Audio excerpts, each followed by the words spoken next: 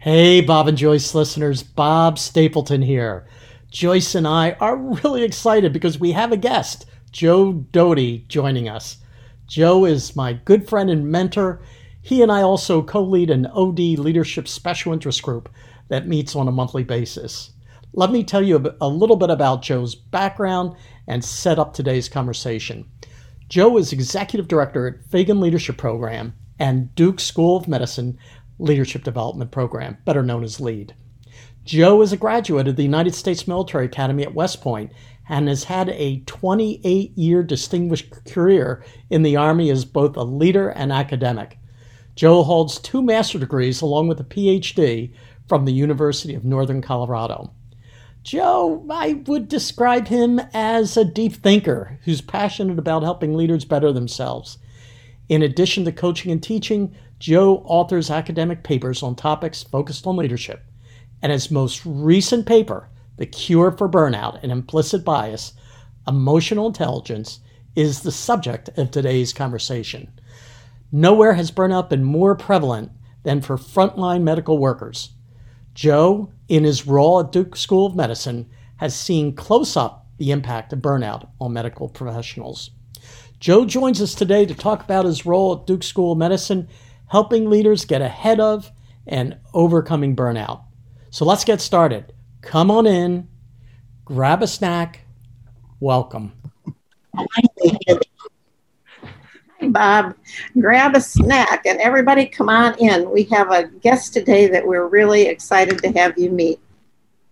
Yeah, this is someone I've known for probably 5 or 6 years, Joe, would you say? Yeah. You know, Joyce, you love coffee and you love coffee stains. That's really the foundation of my relationship with Joe. He's a great coffee house buddy that has real conversations. Let's hear it for that. Okay. So, Joe, you recently wrote an article, The Cure for Burnout and Implicit Bias, Emotional Intelligence. And that piqued Joyce and mine's interest, piqued our interest in talking to you because our most recent podcast was about dealing with uncertainty and chaos and burnout. So we're thrilled to have you as another voice to take us a little bit deeper in this conversation. Really happy to be here. Thank you. Great. You feeling the pressure? Nope. That works.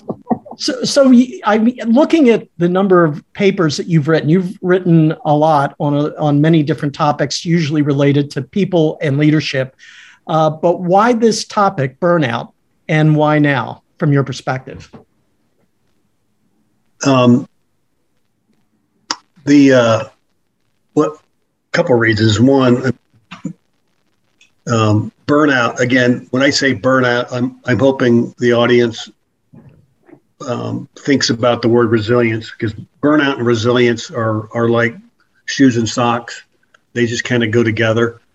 And I've just for years, I've been interested in the topic of burnout, both post-military and doing my work now at with medical education, the Duke Med School, and then overlay, because obviously people in the military deal with burnout / resilience. People in healthcare certainly deal with burnout and resilience. And then overlay COVID and the pandemic, and the whole world is dealing with and will continue to deal with the issues of burnout. And so as I've just thinking about the topic, I'm also a big fan of the skills of emotional intelligence. And so I ended up writing this paper as I like to be a solution guy, a recommender. My listening style is recommending to a fault. So that's where it came from. Okay. And, you talked about burnout. From your perspective, give us your definition of burnout. What does it look like? Burnout is being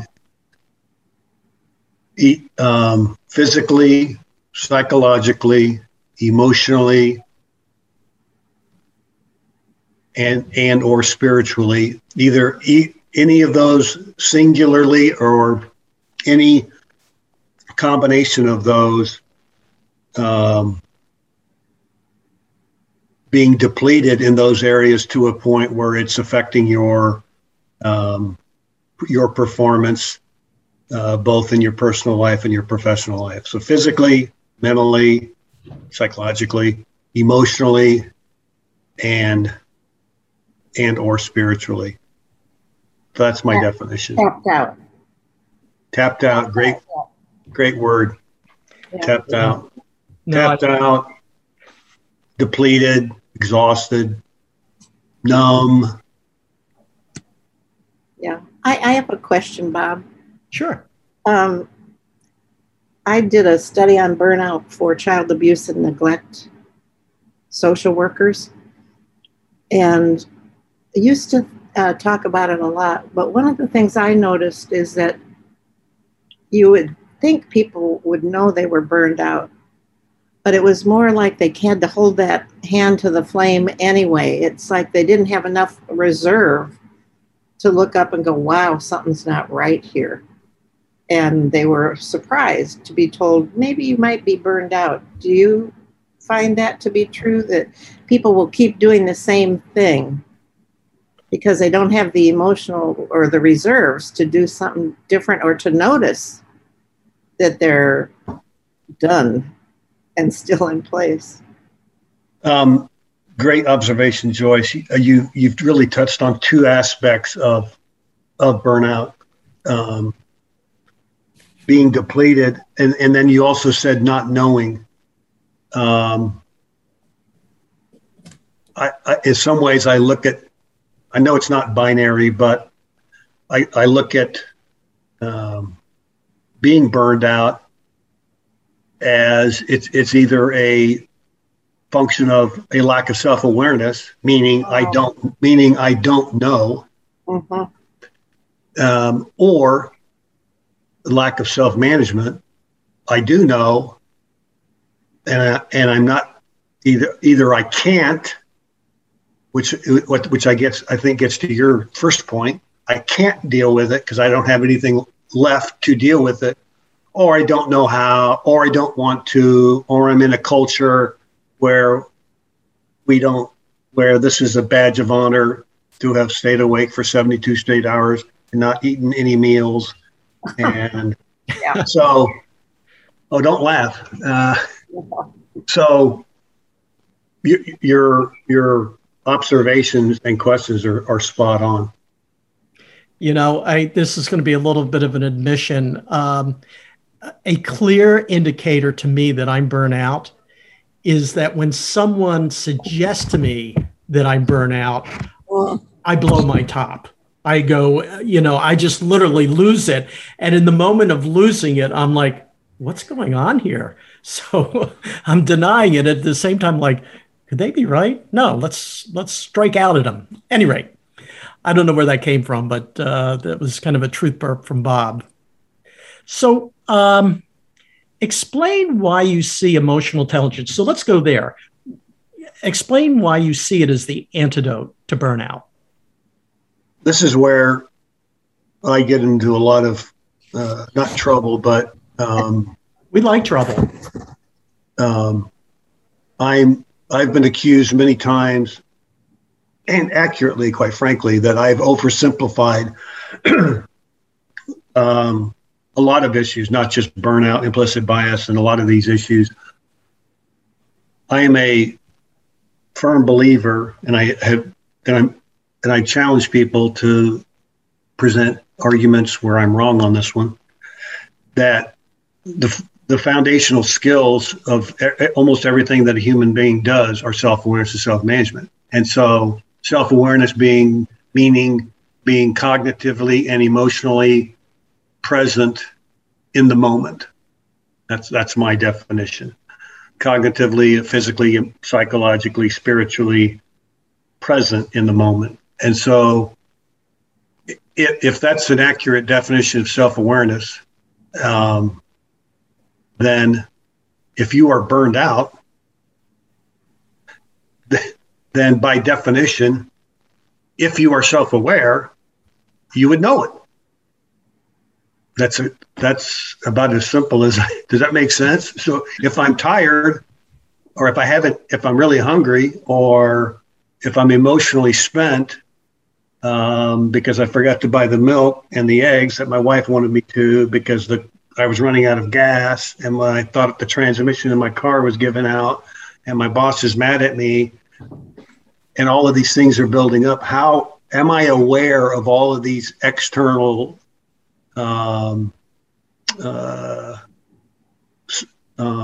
threats to my identity, to my being? And so step one to burnout is simply being aware.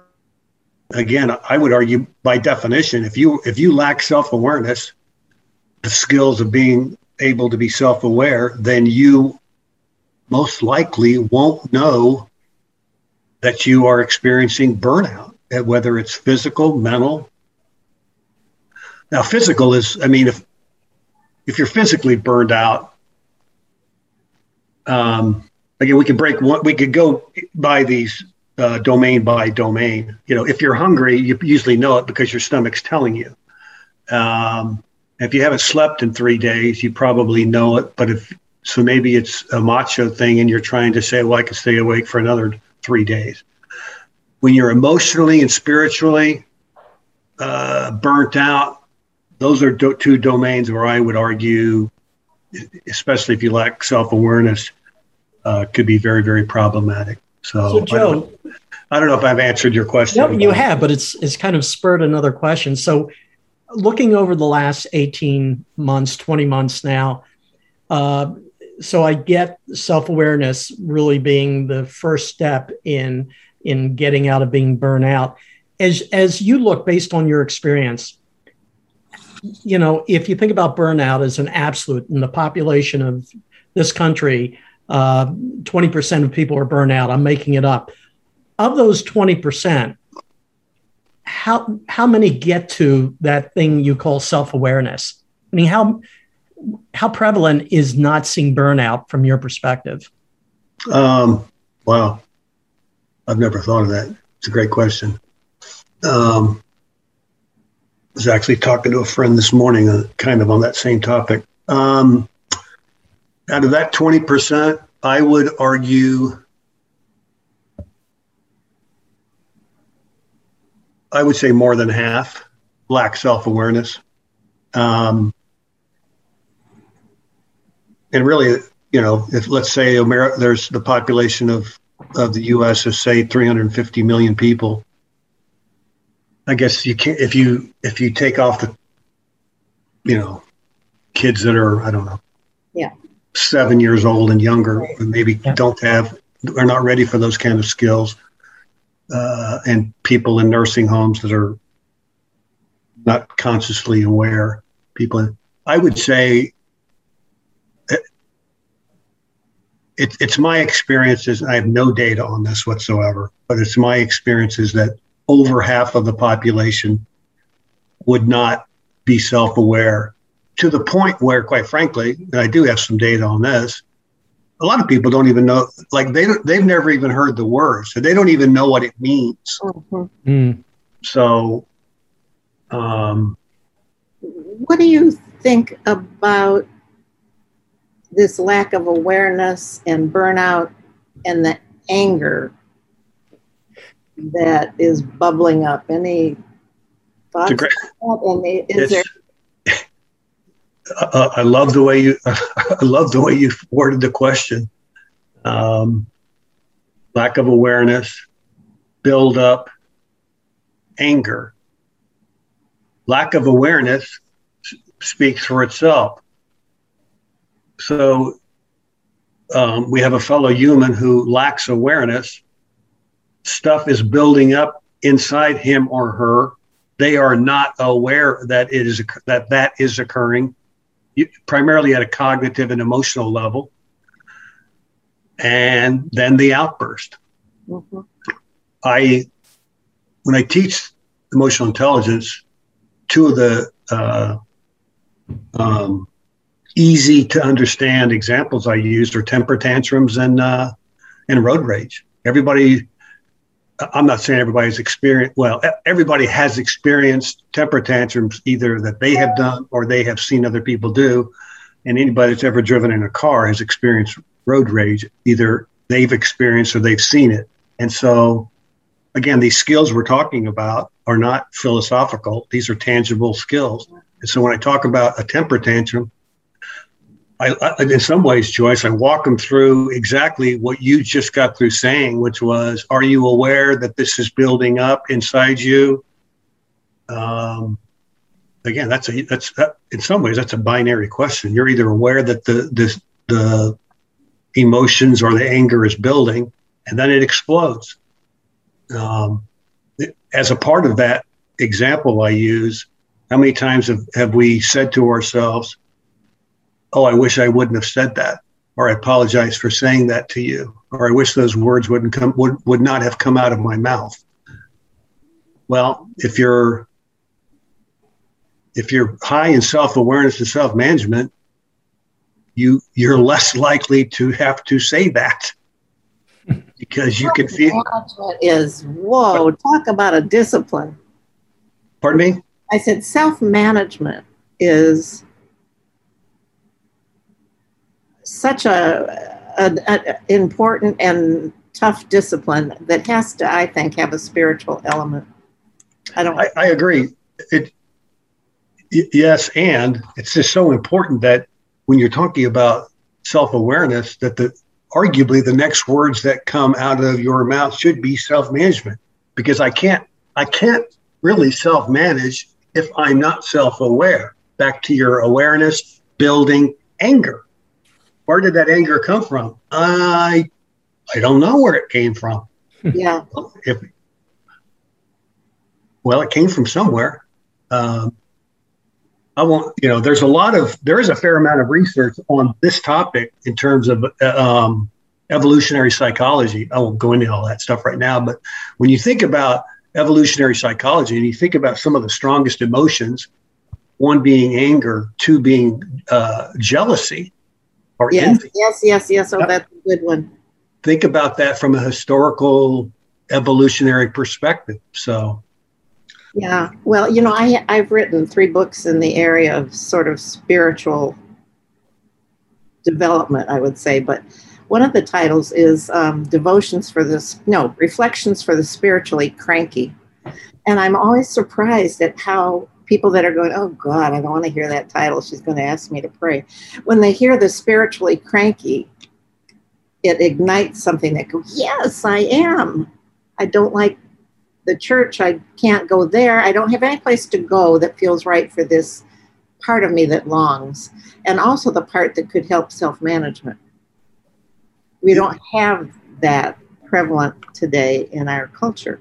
No, we don't. And again, that's why, if I was king for a day, we would be teaching 7 and 8-year-olds the skills of self-awareness and self-management. Yeah. I mean, again, I've heard, where was I recently?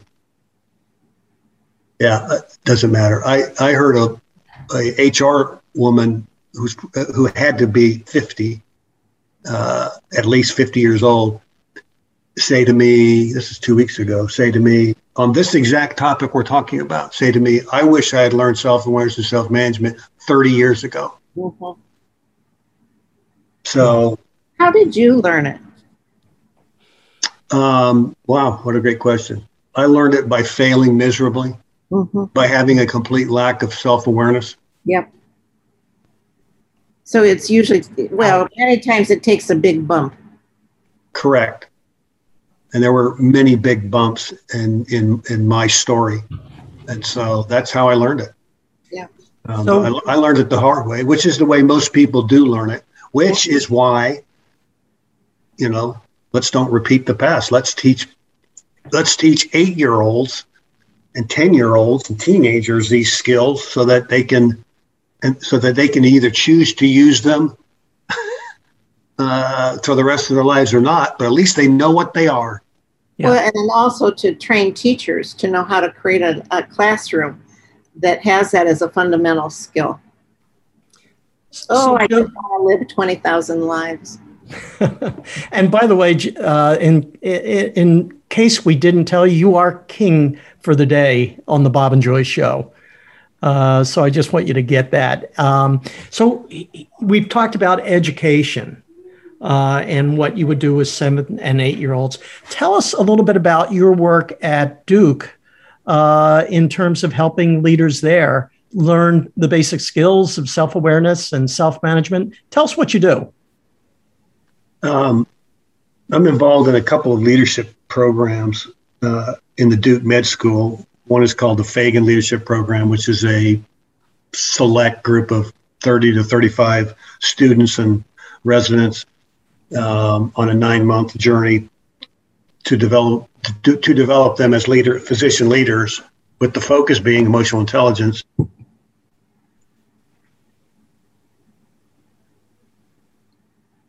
The med school writ large, and we,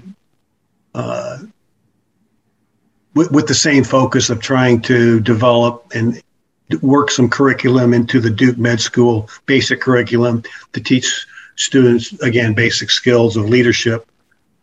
And when I say the word leadership, I mean influencing others. That's my most basic definition of leadership, is influencing others. And a way to influence others is to be a foundational skill to be able to influence others is A, you got to be able to influence yourself, and then B, how do you influence others? Foundational skills, sounds like a broken record, or self-awareness and self-management, and then relationship management in terms of other people. So that's what I do.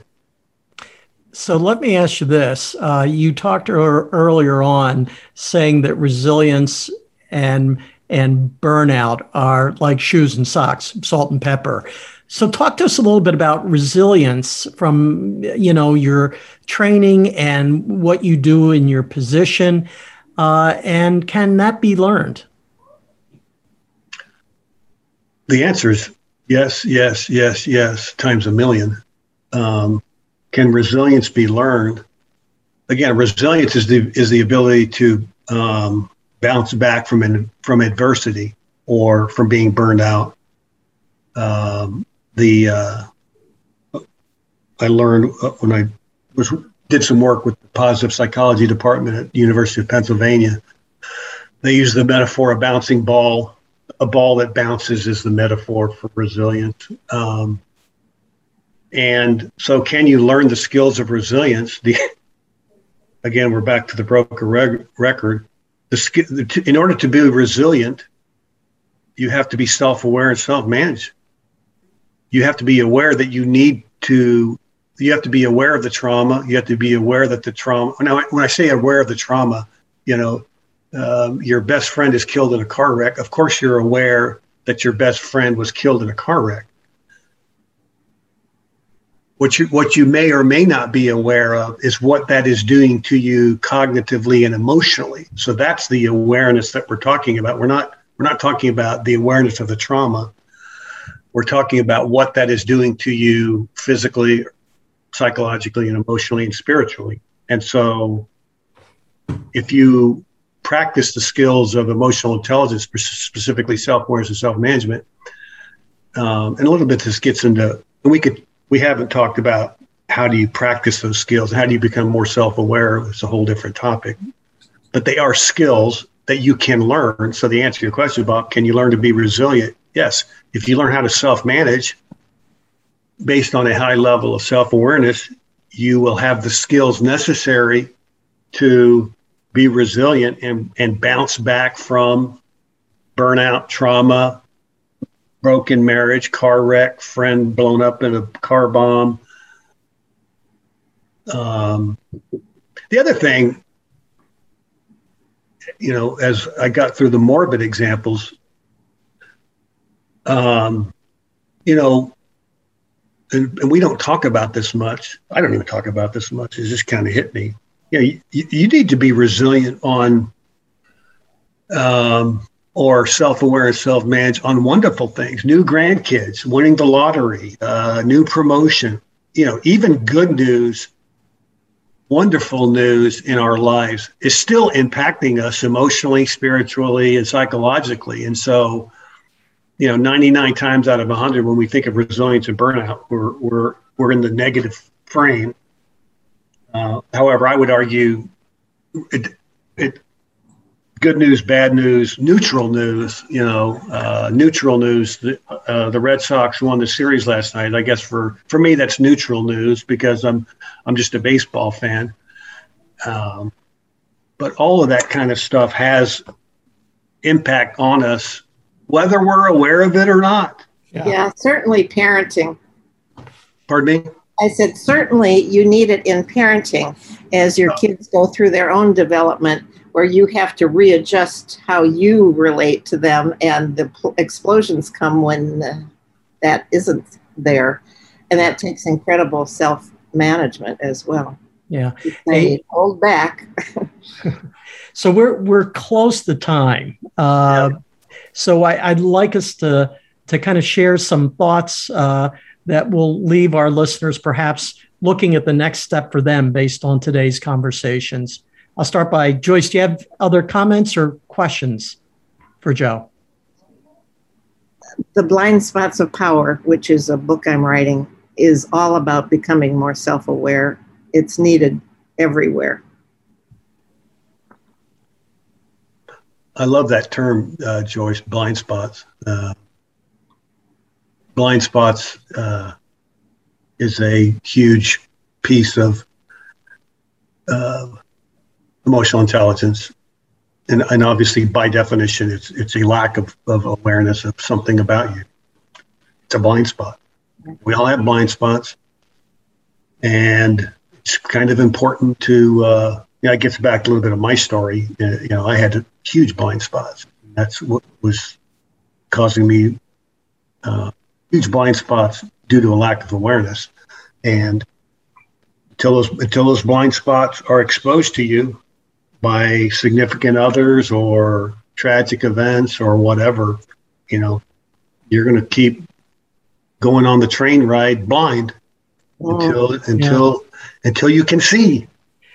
Joyce and I just were guests on a podcast that's totally dedicated to taking the learnings and enjoying failure, in the whole sense that there's opportunity in failure. And it sounds like in your stories, that's clearly the case.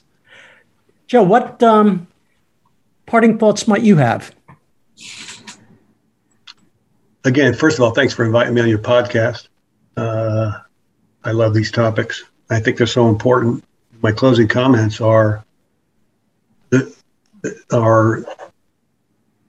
we all will be better versions of ourselves if we become more self-aware and more and increase our ability to self-manage. And again, these are skills, just like playing the piano, cooking, changing the oil, changing the tire on your car, hitting a backhand in tennis. These are all skills that you can practice, and you'll get better at them if you do.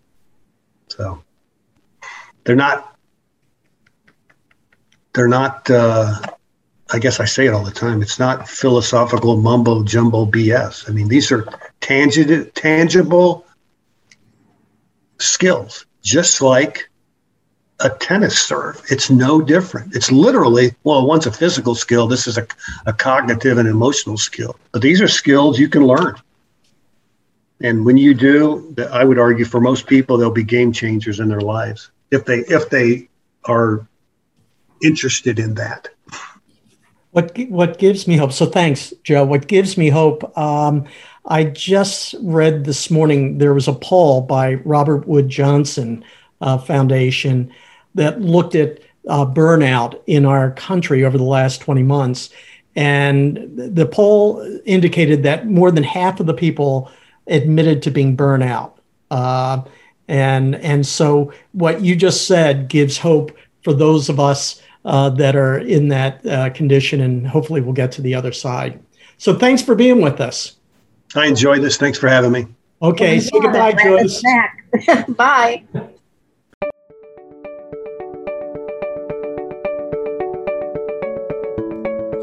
thank you for joining us on the Bob and Joyce podcast. We hope you enjoyed this episode and picked up an idea or two to go forward and do great work. For more information, please visit us at bobandjoyce.com. If you like today's podcast, please click subscribe. And even better, give us a quick review on Apple Podcasts. It supports us and helps others to find the show. If you'd like more ODHR content, please follow us on Facebook by searching for Bob and Joyce Podcast. Until the next time, be well and be safe.